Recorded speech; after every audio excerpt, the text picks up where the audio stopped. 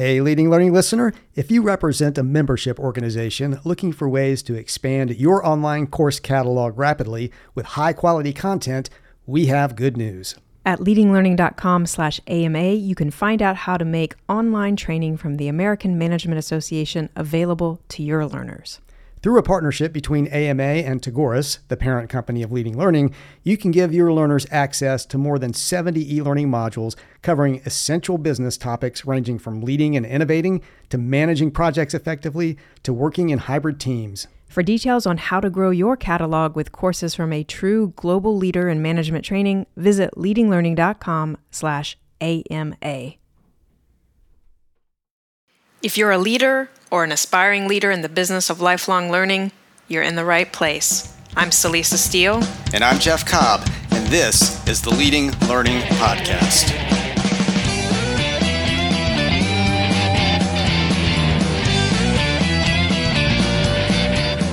Hello and welcome to episode 114 of the Leading Learning Podcast. In this episode, we're going to do something a little bit different. As some listeners will know, we delivered a session titled Facing and Embracing the Future of Learning as part of Association Success's Surge 2017 Virtual Summit. And we had Ariana Rehak, the head of Association Success, on the podcast recently. We'll be sure to link to that episode in the show notes. And we thought it would be useful to provide the recording of our session as a podcast episode.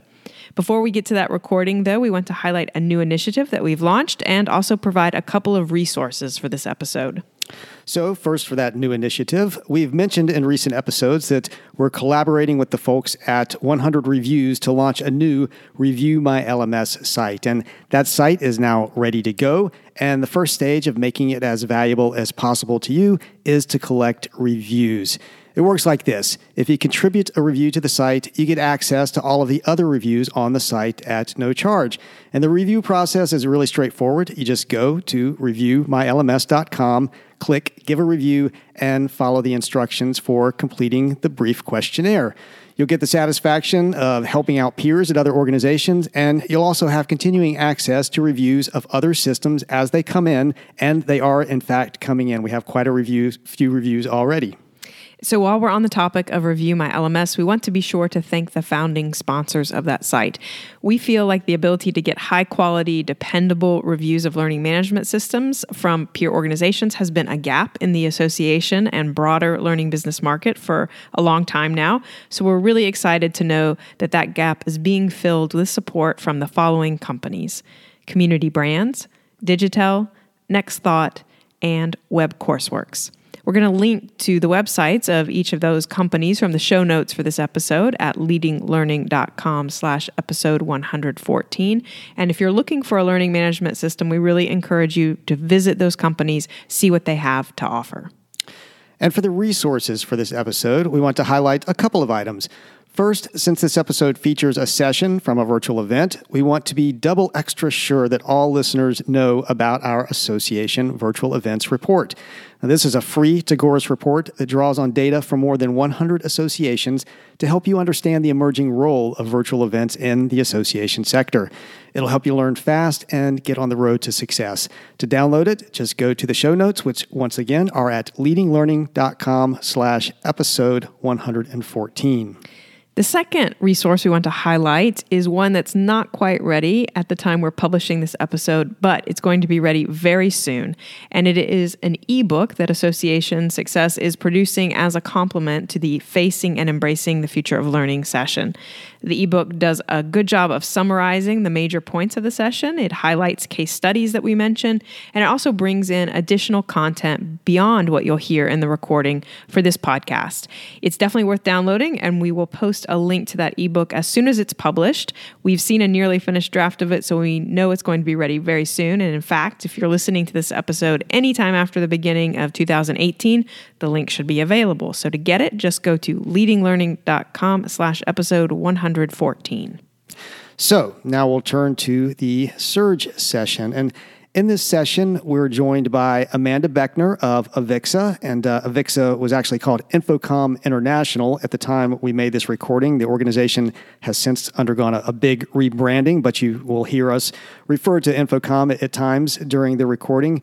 And we're also joined by Josh Goldman of the Ohio Society of CPAs. And Amanda and Josh are two people whose perspectives and insights we really respect. We always enjoy hearing, so we felt very fortunate to have them join us for this session. And in the session, we explore key trends in the rapidly evolving market for lifelong learning and look at their implications for trade and professional associations.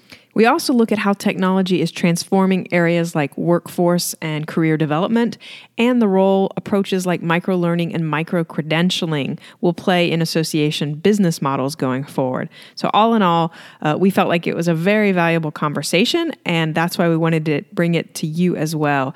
So without further ado, let's roll Facing and Embracing the Future of Learning from Surge 2017.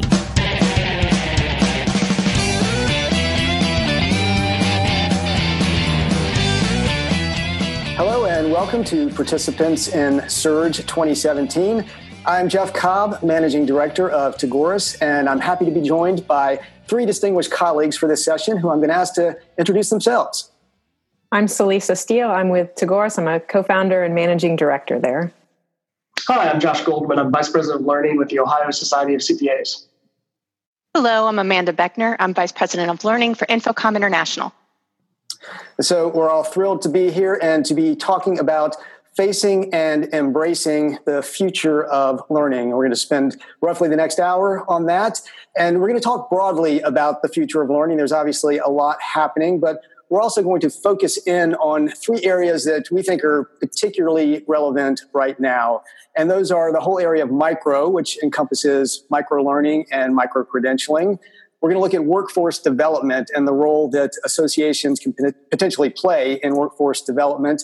And then we're going to look at the whole issue of value and business models and how those are changing or should change resulting from everything that's going on out there at this point. So to tee things off, I'm going to hand it over to Celisa. Thanks, Jeff. So to start things off, this conversation around micro-learning and micro-credentialing, I thought we could start by sharing some statistics. At Tagoras, we have been collecting statistics about the use of technology to support and enable learning at associations. We've been collecting that data for a number of years. Our first survey went back to 2009. We're on the cusp of releasing the latest survey data and the report with that. It's called Association Learning Plus Technology 2017. And what's particularly relevant here is that this year we have some statistics around the use of microlearning among associations. And the 2017 data, 30.1% of respondents that use technology for learning report offering some form of microlearning.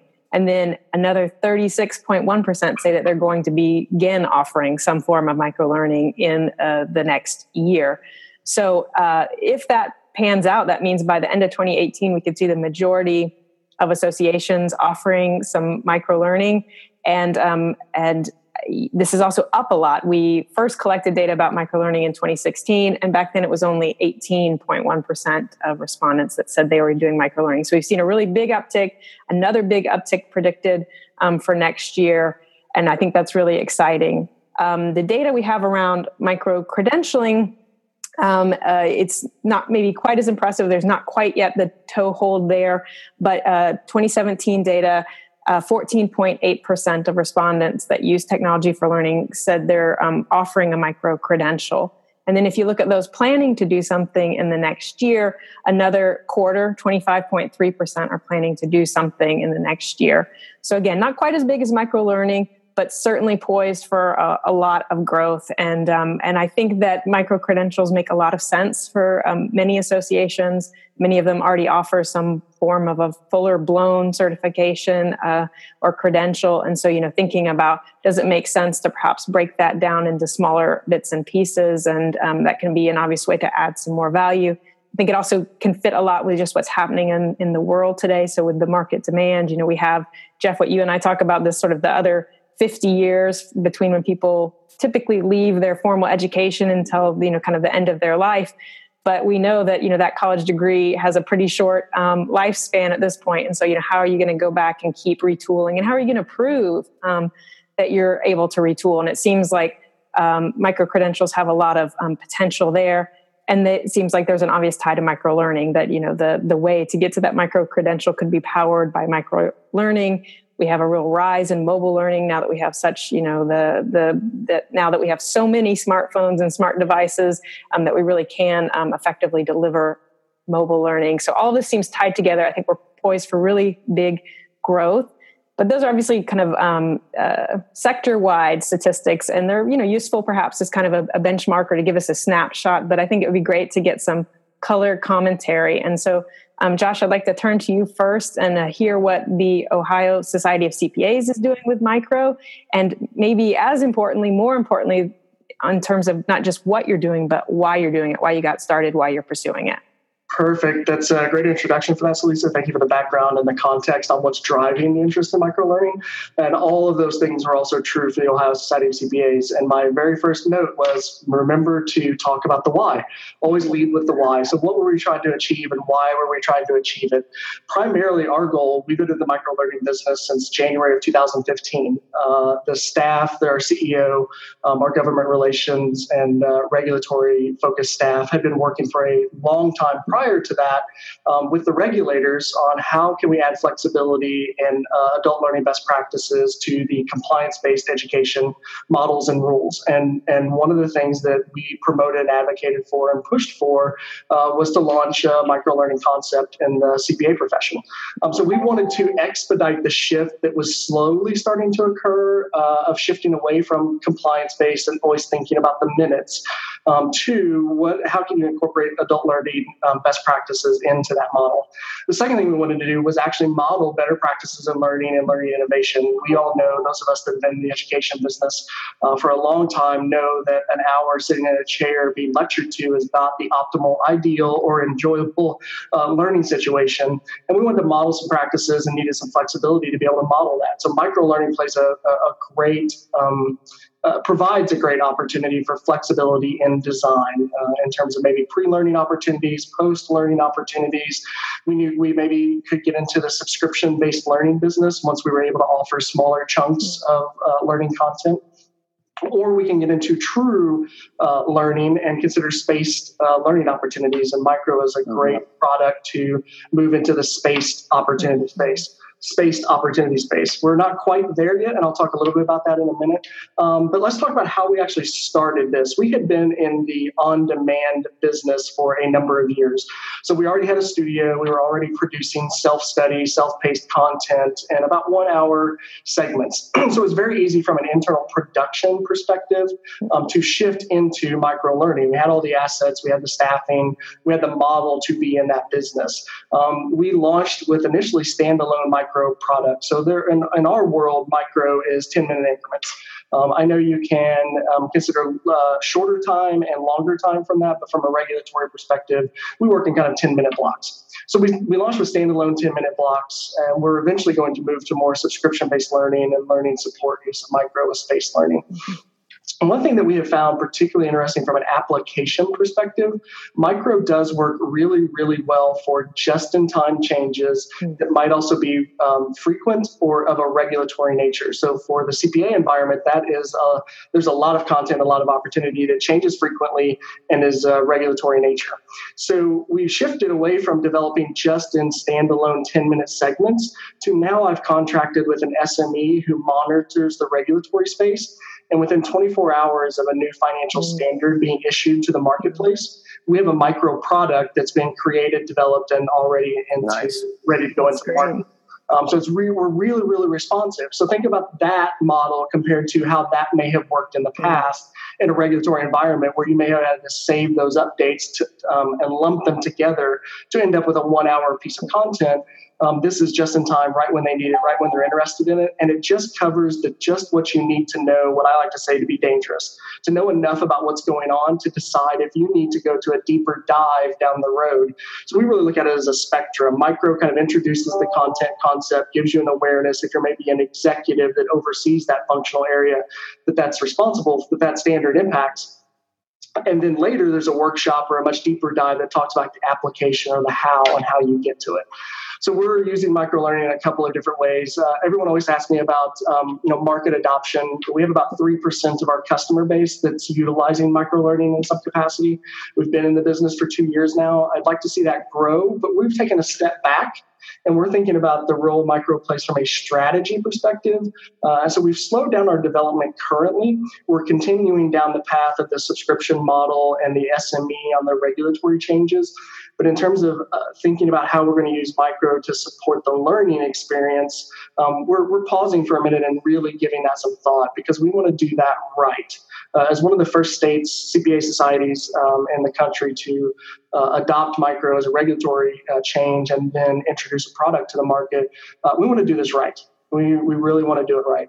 We found market success in that. We found acceptance. There have been some skeptics, if you're going to be in the micro space, asking, can you learn anything in 10 minutes? And my general response is, the average college-educated adult can read a Harvard Business Review article in about 10 to 15 minutes. And if you can learn something from that Harvard Business Review article, why couldn't you learn something from a 10-minute video segment that covers the hows and whats and applicability of a standard? So the acceptance has been acceptable. We'd like to see it grow and have a deeper, market penetration or adoption rate across the CPAs in Ohio. We're just trying to figure out now the best way to do that. Have there been any particular barriers to adoption that you've seen? I mean, do you think that the kind of slower adoption or smaller adoption than maybe you had hoped, is that attributable to anything clearly, or is that something you're trying to work out? I think that this is definitely opinion and not fact or quantitative. I think a couple of pieces to this. I think we have to work on the user experience on how you access and find microlearning products in our catalog and store and the way we take it to market. That's why I'm really excited about the subscription opportunity, that you kind of buy into a content area and we push microlearning to you when it becomes available, as opposed to a pull, or I guess we're pushing, as opposed to a pull concept where you have to go to the store and find a 10-minute learning product on X topic. So user experience, I think we have some work to do there. So I encourage everyone that's listening and watching to think about that piece of microlearning. And then the other piece is the regulatory nature of CPE, and we have some unfreezing to do in the marketplace. My soul dies a little bit when I talk with a CPA and they tell me, I learn all the time. I absolutely learn every day. That's how I'm successful. That's how I serve my clients. That's how I serve the business that I work inside of. CPE is what I do to keep my license. And, my soul dies every little bit more every day when I hear that. And the Ohio Society of CPAs, belief and ethos is that we put exceptional learning products into the market. And we're really trying to be a thought leader that suggests CPE is not just compliance and how you maintain your license. Now, that doesn't apply to our entire market, but there's a nuance to the compliance-based regulatory market that changes, I think, the way people look at learning that qualifies to meet a certain regulatory requirement. And so we're trying to lead the way and kind of changing that perception, making CPE fun again or cool again or valued again is one of the things that we're trying to hang our hat on. And micro learning is just a component of that. Well, thanks for fighting the good fight there. Yeah, I was going to say, Josh, you've got a very seminar-oriented group there too, I think. I mean, people who they want to show up for a day and get as much CPE as they possibly can, or show up for a couple of days and get as much CPE as they can. So you're probably going to have to change some habits and help learners, understand that this is a new way to be able to do it. Absolutely. And don't operate under the assumption that it's only your younger and newer members that would be interested in this. Seasoned professionals have just as little time as new professionals do, and they value just finding the content that speaks to what they're looking for, what they need to know to get their job done, and don't just believe that it's applicable to a millennial environment or an age-based environment. Right. Well, thanks, Josh. And so, Mandy, would you add a little bit more color and tell us what InfoComm International is doing with micro-credentialing? Happy to. Where Josh was talking about micro-learning being small 10-minute chunks of curriculum, it's a little bit different with micro-credentialing as far as how InfoComm approaches it. So we've conditioned our audience to value professional certifications. We have an ANSI accredited certification called a CTS for audiovisual professionals. And when you buy into that kind of program, you start to say, well, are you going to do a certification on this topic? What about this topic? Well, ANSI accredited certifications are a big lift. They are a heavy investment. And some things are just too niche in nature to really justify that kind of investment. And that is where micro-credentialing comes in. So when we first started down the pathway of micro-credentialing, it wasn't to do micro-credentialing. We were actually in a room talking to our stakeholders about what they wanted from reporting out of our new LMS. And in that meeting, there was a couple of things that came out where they said, what we really need is to someone help support those who we have that are certified, because certified professionals at companies, they are used for a lot of things to take advantage of that certification for business development value, for project value, for all kinds of things. So we created a micro-credential that first allows a very narrow training pathway to specific set of skills. Second, offers access to instructors virtually at a distance to help coach on things that would normally be handled by that certified person for an organization. And third, offers a way to have a credential that you can put on social media, on your resume, on your website that leads you to a portfolio of work that you can show demonstrates your competency in that skill set. So a little bit different from microlearning in that it is not small in time frame, but it is very narrow in scope. Well, and I love for me, that's one of the great benefits of the digital badges, that linking to the portfolio, where it really is not just, it's not just saying you have this credential, which is, valuable in of itself, but someone can go and find out this is what you did to earn the credential, and maybe even see the specific, body of work provided to complete that, completed by the individual. So I think that's great. How has adoption and response been among your stakeholders at this point? So far, it's great. We have rolled this out in June of this year, so we haven't been at it for very long, but we do have 5 people who have their micro-credentials. So we're doing a lot of work with them to find out what the experience was like, how we learned from that, and how was the user experience. Josh was talking about user experience, and we have made a couple of pivots in our user experience too, just to help people realize the work that's involved, and also to help the managers of people. So our micro-credentialing program is for new hires, right? You just got hired yesterday kind of person. And we were relying on managers to really reinforce that doing the exercises and documenting them as part of the micro-credential is important, because you want to have that portfolio at the end. And what we found was we have to do a lot more scaffolding in the experience of achieving the micro-credential to provide reinforcement in why you'd want to do that. Why you'd want to go that extra mile, and the value of the coaching you get from an instructor in this kind of setting on the work that you did and you submitted. So there was that to learn from. And we also have some operational things that we ran into. For example, when you are a manager and you know that you're going to be hiring a couple of people and you're working with Infocom on a service package of what we might be able to give you, you might say, I have 5 people I'm bringing in, so I want to purchase micro-credentials for those 5 people, but I don't have the names of them yet. And I have a system that is very much tied to, I need a name in order to give you a registration or to take your money.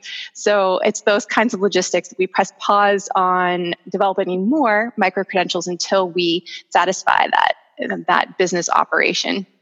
But the plan is, it sounds like though, the plan is to ultimately roll out more. You just want to iron out some wrinkles and then proceed. Okay. Yes. Great. We have standards that we develop. We're an ANSI accredited standards developer, and adoption of standards, just as Josh was discussing, those are perfect for micro-credentials because you can demonstrate your ability to do that, provide documentation, and now your company could probably add that to any kind of bid work that they do for projects, saying this is what our organization can offer, and we have a micro-credential to demonstrate that. Well, great. So we have, what the Ohio Society of CPAs is doing with micro-learning, really focused on the sort of short, bite-sized learning. We have what Infocom International is doing with micro-credentialing, which is more around the smaller in scope as opposed to being as a particularly small time commitment or something. And so I think those are two great examples of what's going on with micro in the association space. And we have some resources. We can link to some of the data that I cited about the adoption of micro. We'll make that available at tagoras.com/surge, and we'll have some other resources there. And so if you are thinking about, how can I maybe apply micro or begin to adopt micro learning or micro credentialing at my organization, if that's something you haven't done yet, we want to offer a couple of reflection questions. And so the first one really involves you looking at your current portfolio of offerings and thinking about, okay, is there something that we might be able to remix as something smaller? So if you already offer, for example, a fuller blown certification, would it make sense? Would there be value in breaking that into smaller micro credentials that could potentially even stack up into that fuller blown credential? If you have a really in-depth curriculum, would bits and pieces of that stand on their own? And could those become micro learning components? So that's just kind of a place to start to think about what you already have in your portfolio and whether or not taking a micro approach with any of that would work. And then also think about the positioning of your micro learnings. You have, like with Mandy, you were talking about at Infocom, you have the fuller blown certification and then you have the micro credentialing. And, Josh, you were talking about it as well. You have, the more in-depth learning, and now you have the 10-minute CPE. So thinking about how you position those offerings compared to some of your other offerings, and making sure that the micro and the value of those is conveyed in a way that preserves the value of both the micro and of what you already have in your portfolio. And so thinking about that unique benefit of each format. And kind of a hint, I think, to help in this question, and we'll talk about it more later, is the value ramp. I think that's something that can be very helpful.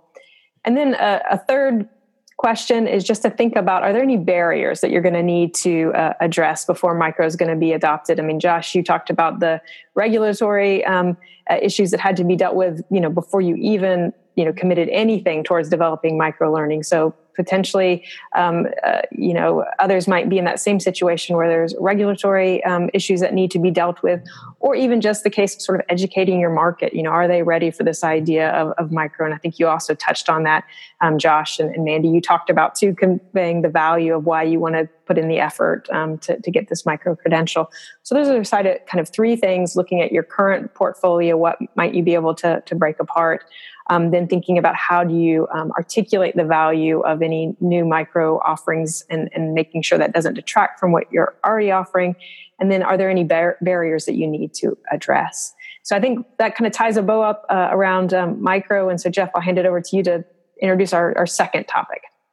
Yes, thank you. And I'll stress there, obviously those are great reflection questions to reflect on your own. They're also great group discussion questions, just, getting people in the room and having some conversation around those questions at your organization, a good way to build on the learning from this session. Now, the next thing we want to talk about is workforce development, and really that's kind of a backdrop to things like microlearning and micro-credentialing. There's a whole issue of people really needing to keep their skills up, add new skills throughout their careers, and that's sort of on the learner to be a lifelong learner and do that. But there are also challenges now for employers in making sure that they're, helping to maintain people in their careers, but also getting the right talent in. And we've heard a lot out there about there potentially being talent shortages. And so we want to look at, where do associations and where does the learning that associations provide potentially fit into that and potentially help to address workforce development issues. And I'll just throw out a few stats and observations to tee things up before going back to Josh and Amanda to talk about their specific experiences with this. There's a recent study, talent shortage survey that Manpower Group did, the big staffing company, and they found that globally employers are reporting the highest talent shortage since 2007. So employers are not finding the skilled people they need to come into positions. That's what they're telling Manpower. Another one that's out there right now, and this is kind of from a different perspective, we're obviously seeing a lot of automation going on, robotics, artificial intelligence. That's changing the landscape, and it's changing the skill set that people need coming into a profession. And so this one is saying that 47% of jobs in the United States will be significantly impacted or replaced by artificial intelligence and automation within the next decade. That's obviously going to disrupt many fields, many industries in many ways, and it's going to have an impact on what the talent pipeline coming in needs to be and how that needs to be sustained over time.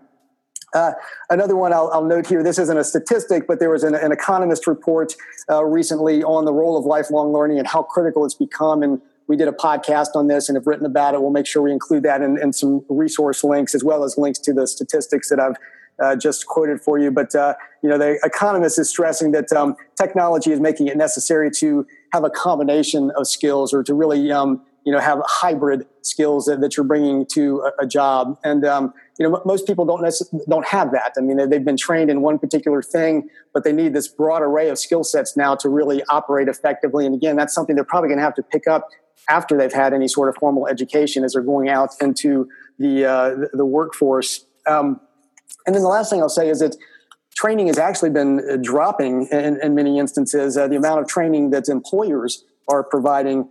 So this is also, I believe, in that Economist report where it says in the 2015 economic report of the president, America's Council of Economic Advisors found that the share of the country's workers receiving either paid for or on-the-job training had fallen steadily between 1996 and 2008.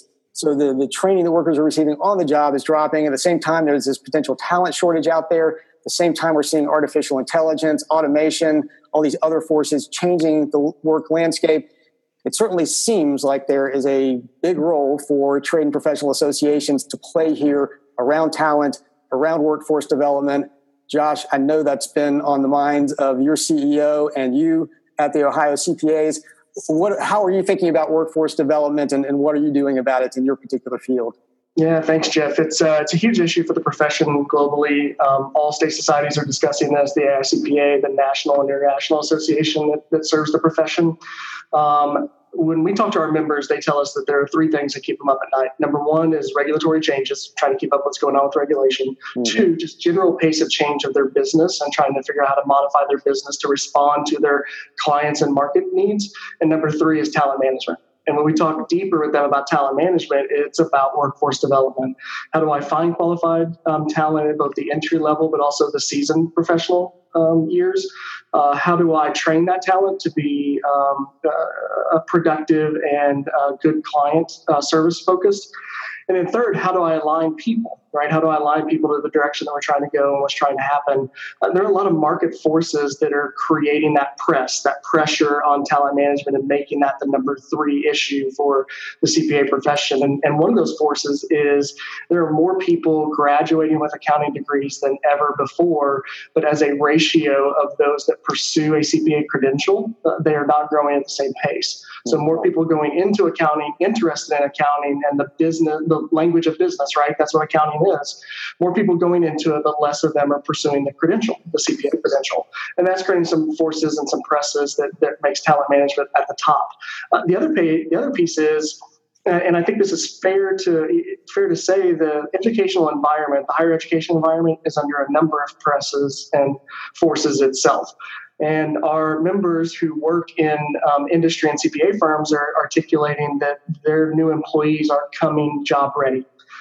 They don't talk about audit methodologies and tax and accounting issues being what they're missing. They're really talking about applicable people skills and essential and soft skills most of the time. So I think there definitely is this tie-in and opportunity between micro-credentialing, micro-learning, job readiness, and that gap between really realistically what can be achieved when you walk out of the doors of higher education and into a workplace, and whose responsibility is that? I think there's a tremendous opportunity for associations to play in there, what they're calling the third sector, the third wheel, to be that lifelong learning provider, that entity that helps employers bridge that gap for their employees. And whether you're an individual society, a trade, or a mixed model, I think there's something just on the cusp for us of a significant trend and change in how associations create value for their membership base and the employers that they work for. And we're definitely going to get back to that value question here shortly. But certainly there is a role to play. And I remember talking to Scott Wiley, your CEO, who is also the president of the American Society of Association Executives. And one of the points of conversation we had is that trade and professional associations play such a significant role in workforce development and talent development in the whole lifelong learning process. But we aren't necessarily recognized for that. If you ask somebody on the street, where is that happening? They aren't necessarily going to say, oh, it's the trade and professional associations that are, fundamental to this third sector. And I think, for all organizations, just among their own members, but among the broader public that's aware of them, to help raise that awareness, that this is a vital role that organizations are playing. I think that's essential. And it goes to that whole relevance question that, so many are gnashing their teeth about in the association sector that, there's nothing more relevant than that, I think.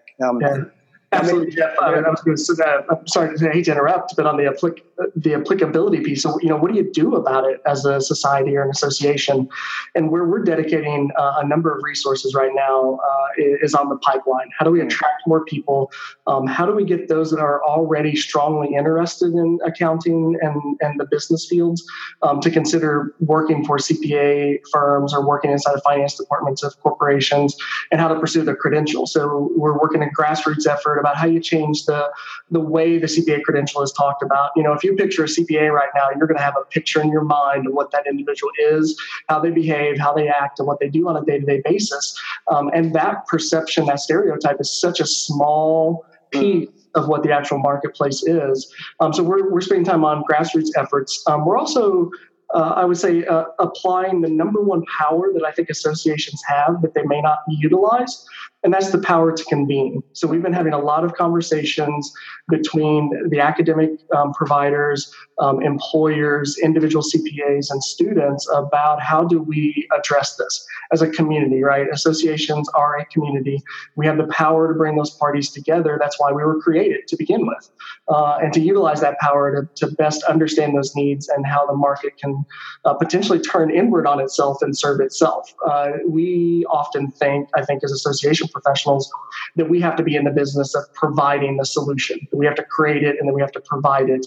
And sometimes we just have to create the space to enable that value or that creation to happen. And I think that might be one of the ways that the workforce development solution comes to bear. It may not actually be creating another product or service. It might be playing the power to convene.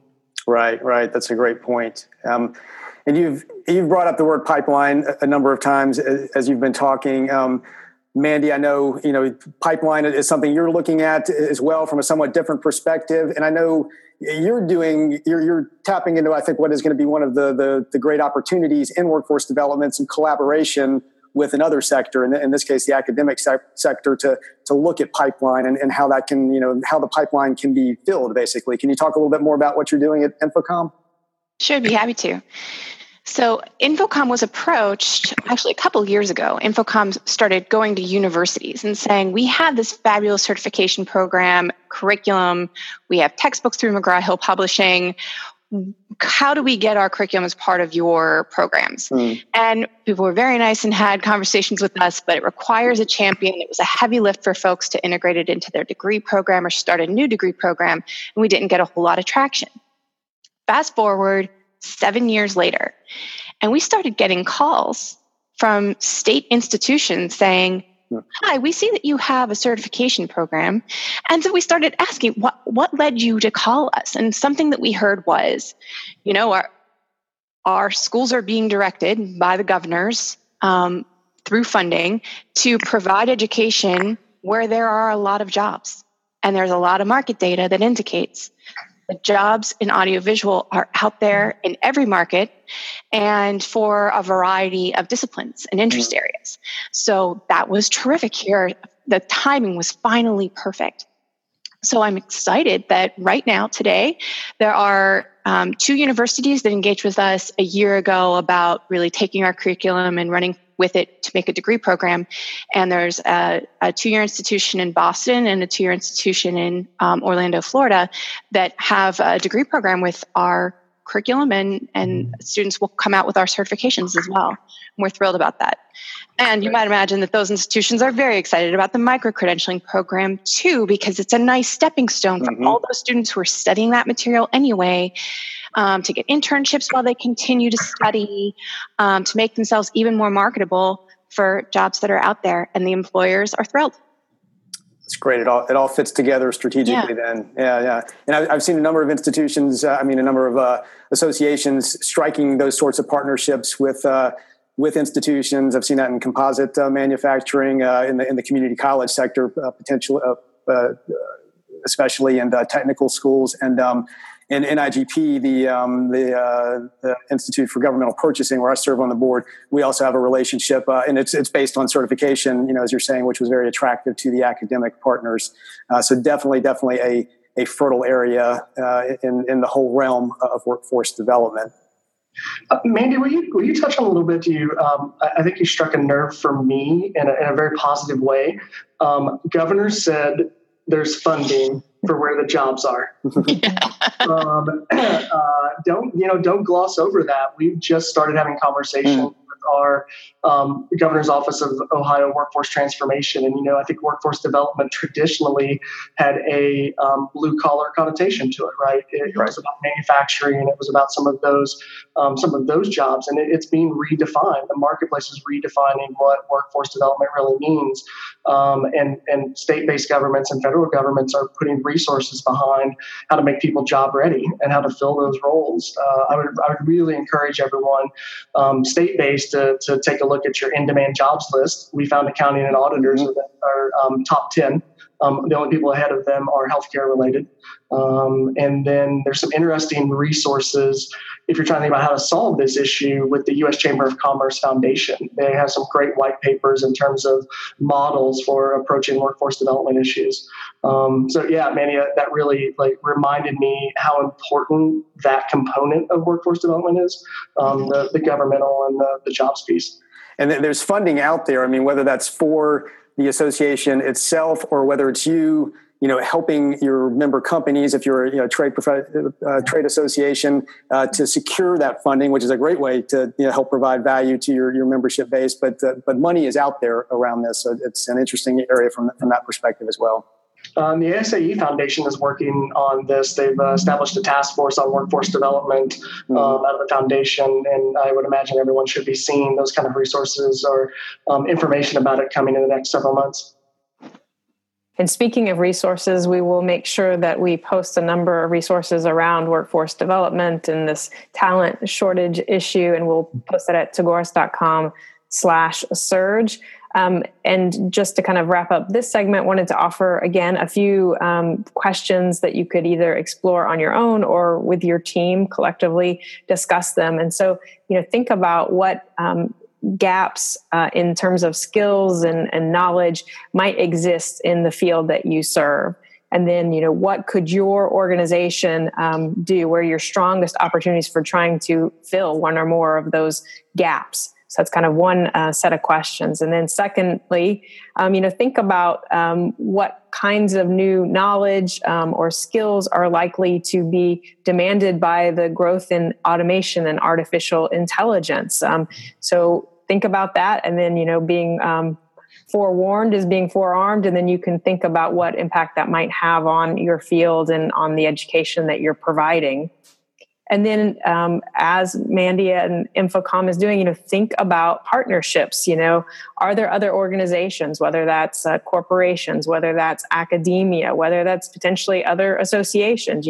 Does it make sense for you to collaborate and work with others to address workforce issues? So sort of 3 sets of questions to think about around that. And then, Jeff, we're going to head into our third segment here, our third trend and topic.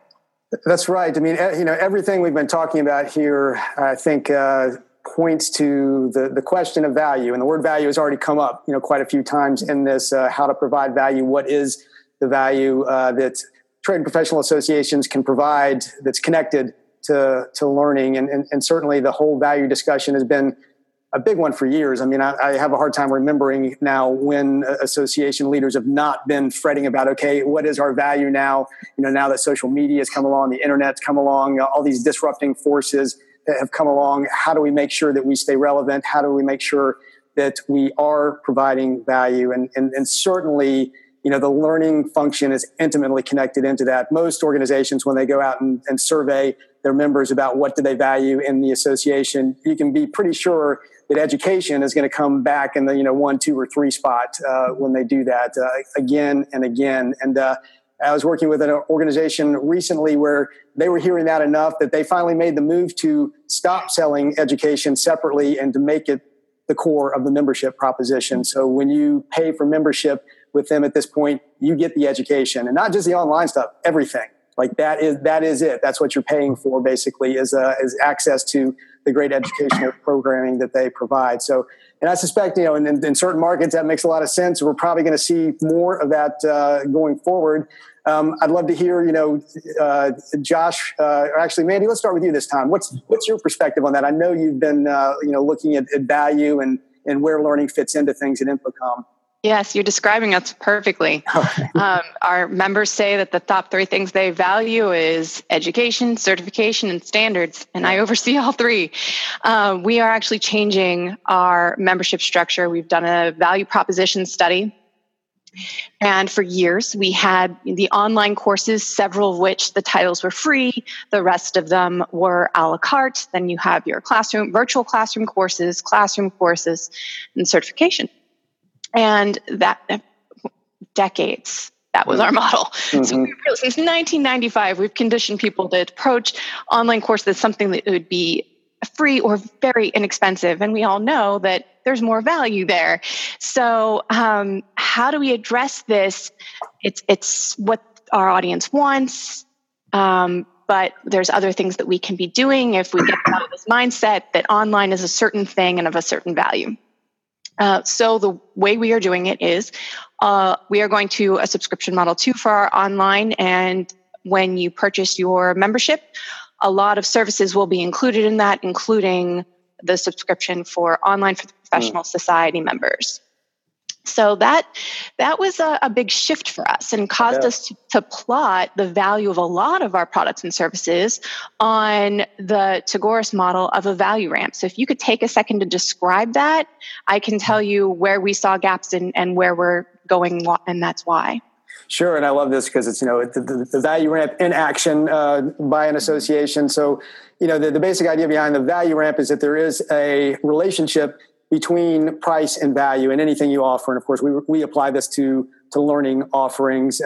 So, if you imagine a curve, starting from the bottom left-hand side of a double axis and then, going up like this, towards that bottom left-hand side is where you're going to offer things that are valuable, but aren't your highest value products. And oftentimes you're going to offer them for free. In fact, these days you pretty much have to offer some things for free down at the bottom of your value ramp, because we look at that as a way to create momentum to pull people up the value ramp. So, and you're going to move, that might be, white papers, video clips, social media, those sorts of things.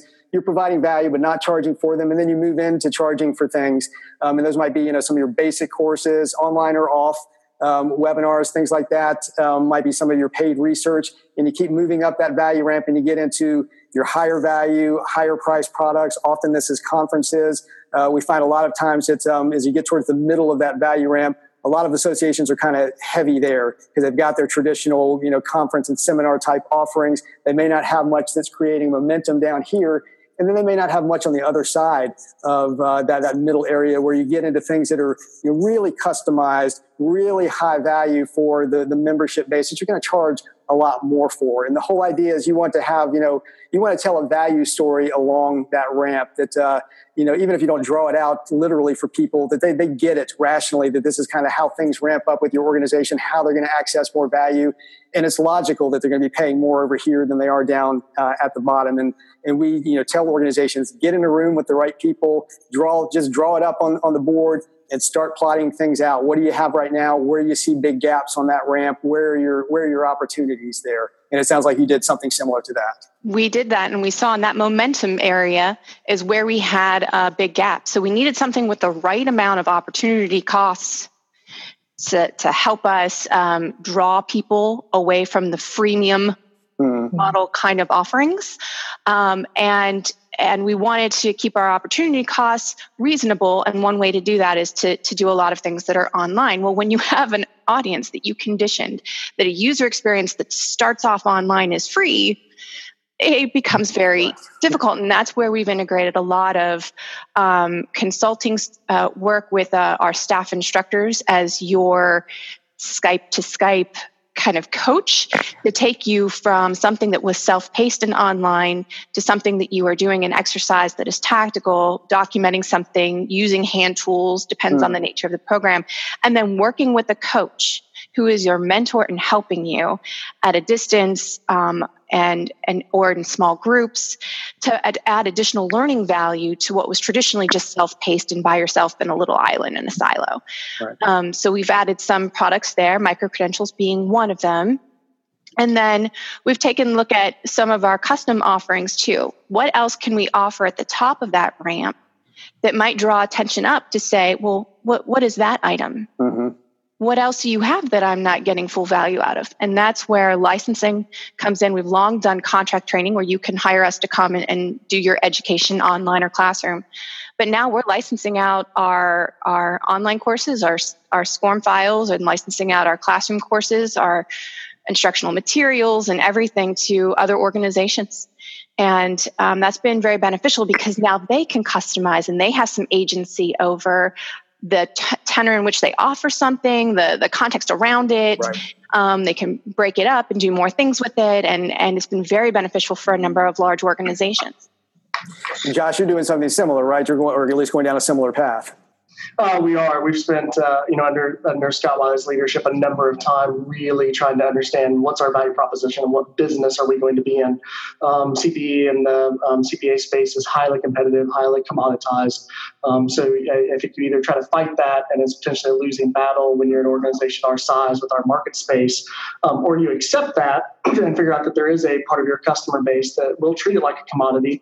And instead of saying, no, we're not going to be in that business, how do you figure out a way to serve that customer that is interested in that business? And so we're undergoing a complete strategic review of everything about how learning operates, works, occurs in the Ohio Society of CPAs. We redefined our overall mission for the society, and we've incorporated more of a blended model, I would say, into that mission. So we still focus on the core. The individual CPA is our core member, is who we provide value to. But we added, and the employers who employ them. So we know that we have the capability to serve the individual CPA. We've done that since the inception of the society. But we thought that we were leaving a lot of value opportunity on the table by not creating a relationship with the employers that employ those CPAs. And those end up, that creates a different kind of conversation and a different kind of opportunity discussion that OSCPA may have value and resources and assets that could be leveraged in a very different way to provide tremendous value to the employer. So we've been piloting business-to-business enterprise models on membership where the customer is the employer. We've been spending a ton of time out in the market with the 24, what I call the 24 inches of truth. It's the space across the desk that you're sitting in front of that customer. And you talk with them about what they like about the society, what they wish we would do, what they feel like we're not doing. And we learned a lot from the 24 inches of truth. We have a goal right now to achieve 120 employer visits this fiscal year among our senior team. And so we're on the road in Ohio constantly sitting across that desk and better understanding what they're trying to accomplish in their business and where we can be supportive of those initiatives and endeavors. It has been eye-opening, challenging, and informative, all of those things. And I think that we're on the cusp of a transformational period, at least in our organization and society, about how we create value for that marketplace, making a lot of decisions about where we buy, where we build, where we partner, how we bring things to market, how we bring things to the table. It's an exciting time to be here. It's also a challenging time to be here as, attrition and continued live course registrations continue to struggle and those kind of things. So you're right? Mandy, I don't know if you've had this experience of, I describe it as changing the engine on the plane while you're still flying in the air. Yes. You have a revenue and an economic model that has been successful. You have challenges to that, and you have to switch it mid-course. And how do you do that and not crash in the process? Right. I think everyone is struggling with. 24 inches of truth. That might be the tweetable phrase from this station. There you go. It's a great. I've worked for national and international organizations, and I love them. One of the beautiful things about being state-based is I can get to most of my members in 2 hours. And so, in the morning, I'm talking with the chief learning officer of a 400-person firm, and in the afternoon, I'm talking with the CFO of a Fortune 500 company, and trying to figure out what's OSCPA's value proposition? What can we do? I have one question around that. I mean, have you gotten any pushback, or are folks pretty readily available when you say, hey, I'd like to come talk to you? Do you have to do much of a sales there to get their time? We've been pretty lucky, and I think that's the deep relationship that the staff have had with the various employers. So obviously we started mostly with what we would call our first family firms, and some of these pilots or first family organizations or companies that have a long history of loyalty to this society, and started some of those pilots with them because we knew there was a trust there, and if we mess some things up, we get a little bit of opportunity to course correct. But yeah, we've been fortunate to be able to get those meetings and have those conversations. Good. Well, fantastic. Well, I think, in this conversation and all throughout, it seems like we've just had an intense focus on the one hand, user experience, what that user experience needs to be. But then that leads to that value question. And, I love that, Josh, when you just sort of changed your value proposition, or really your audience, and just changed a few words to include and the employers who employ them, or however you phrase that, that opened up a whole new world of value just by doing that very simply. And it wasn't just random value either. That was very strategic, that fit for who you are as an organization. And certainly, as we head into the future of learning, really being able to focus in on value is going to be absolutely essential.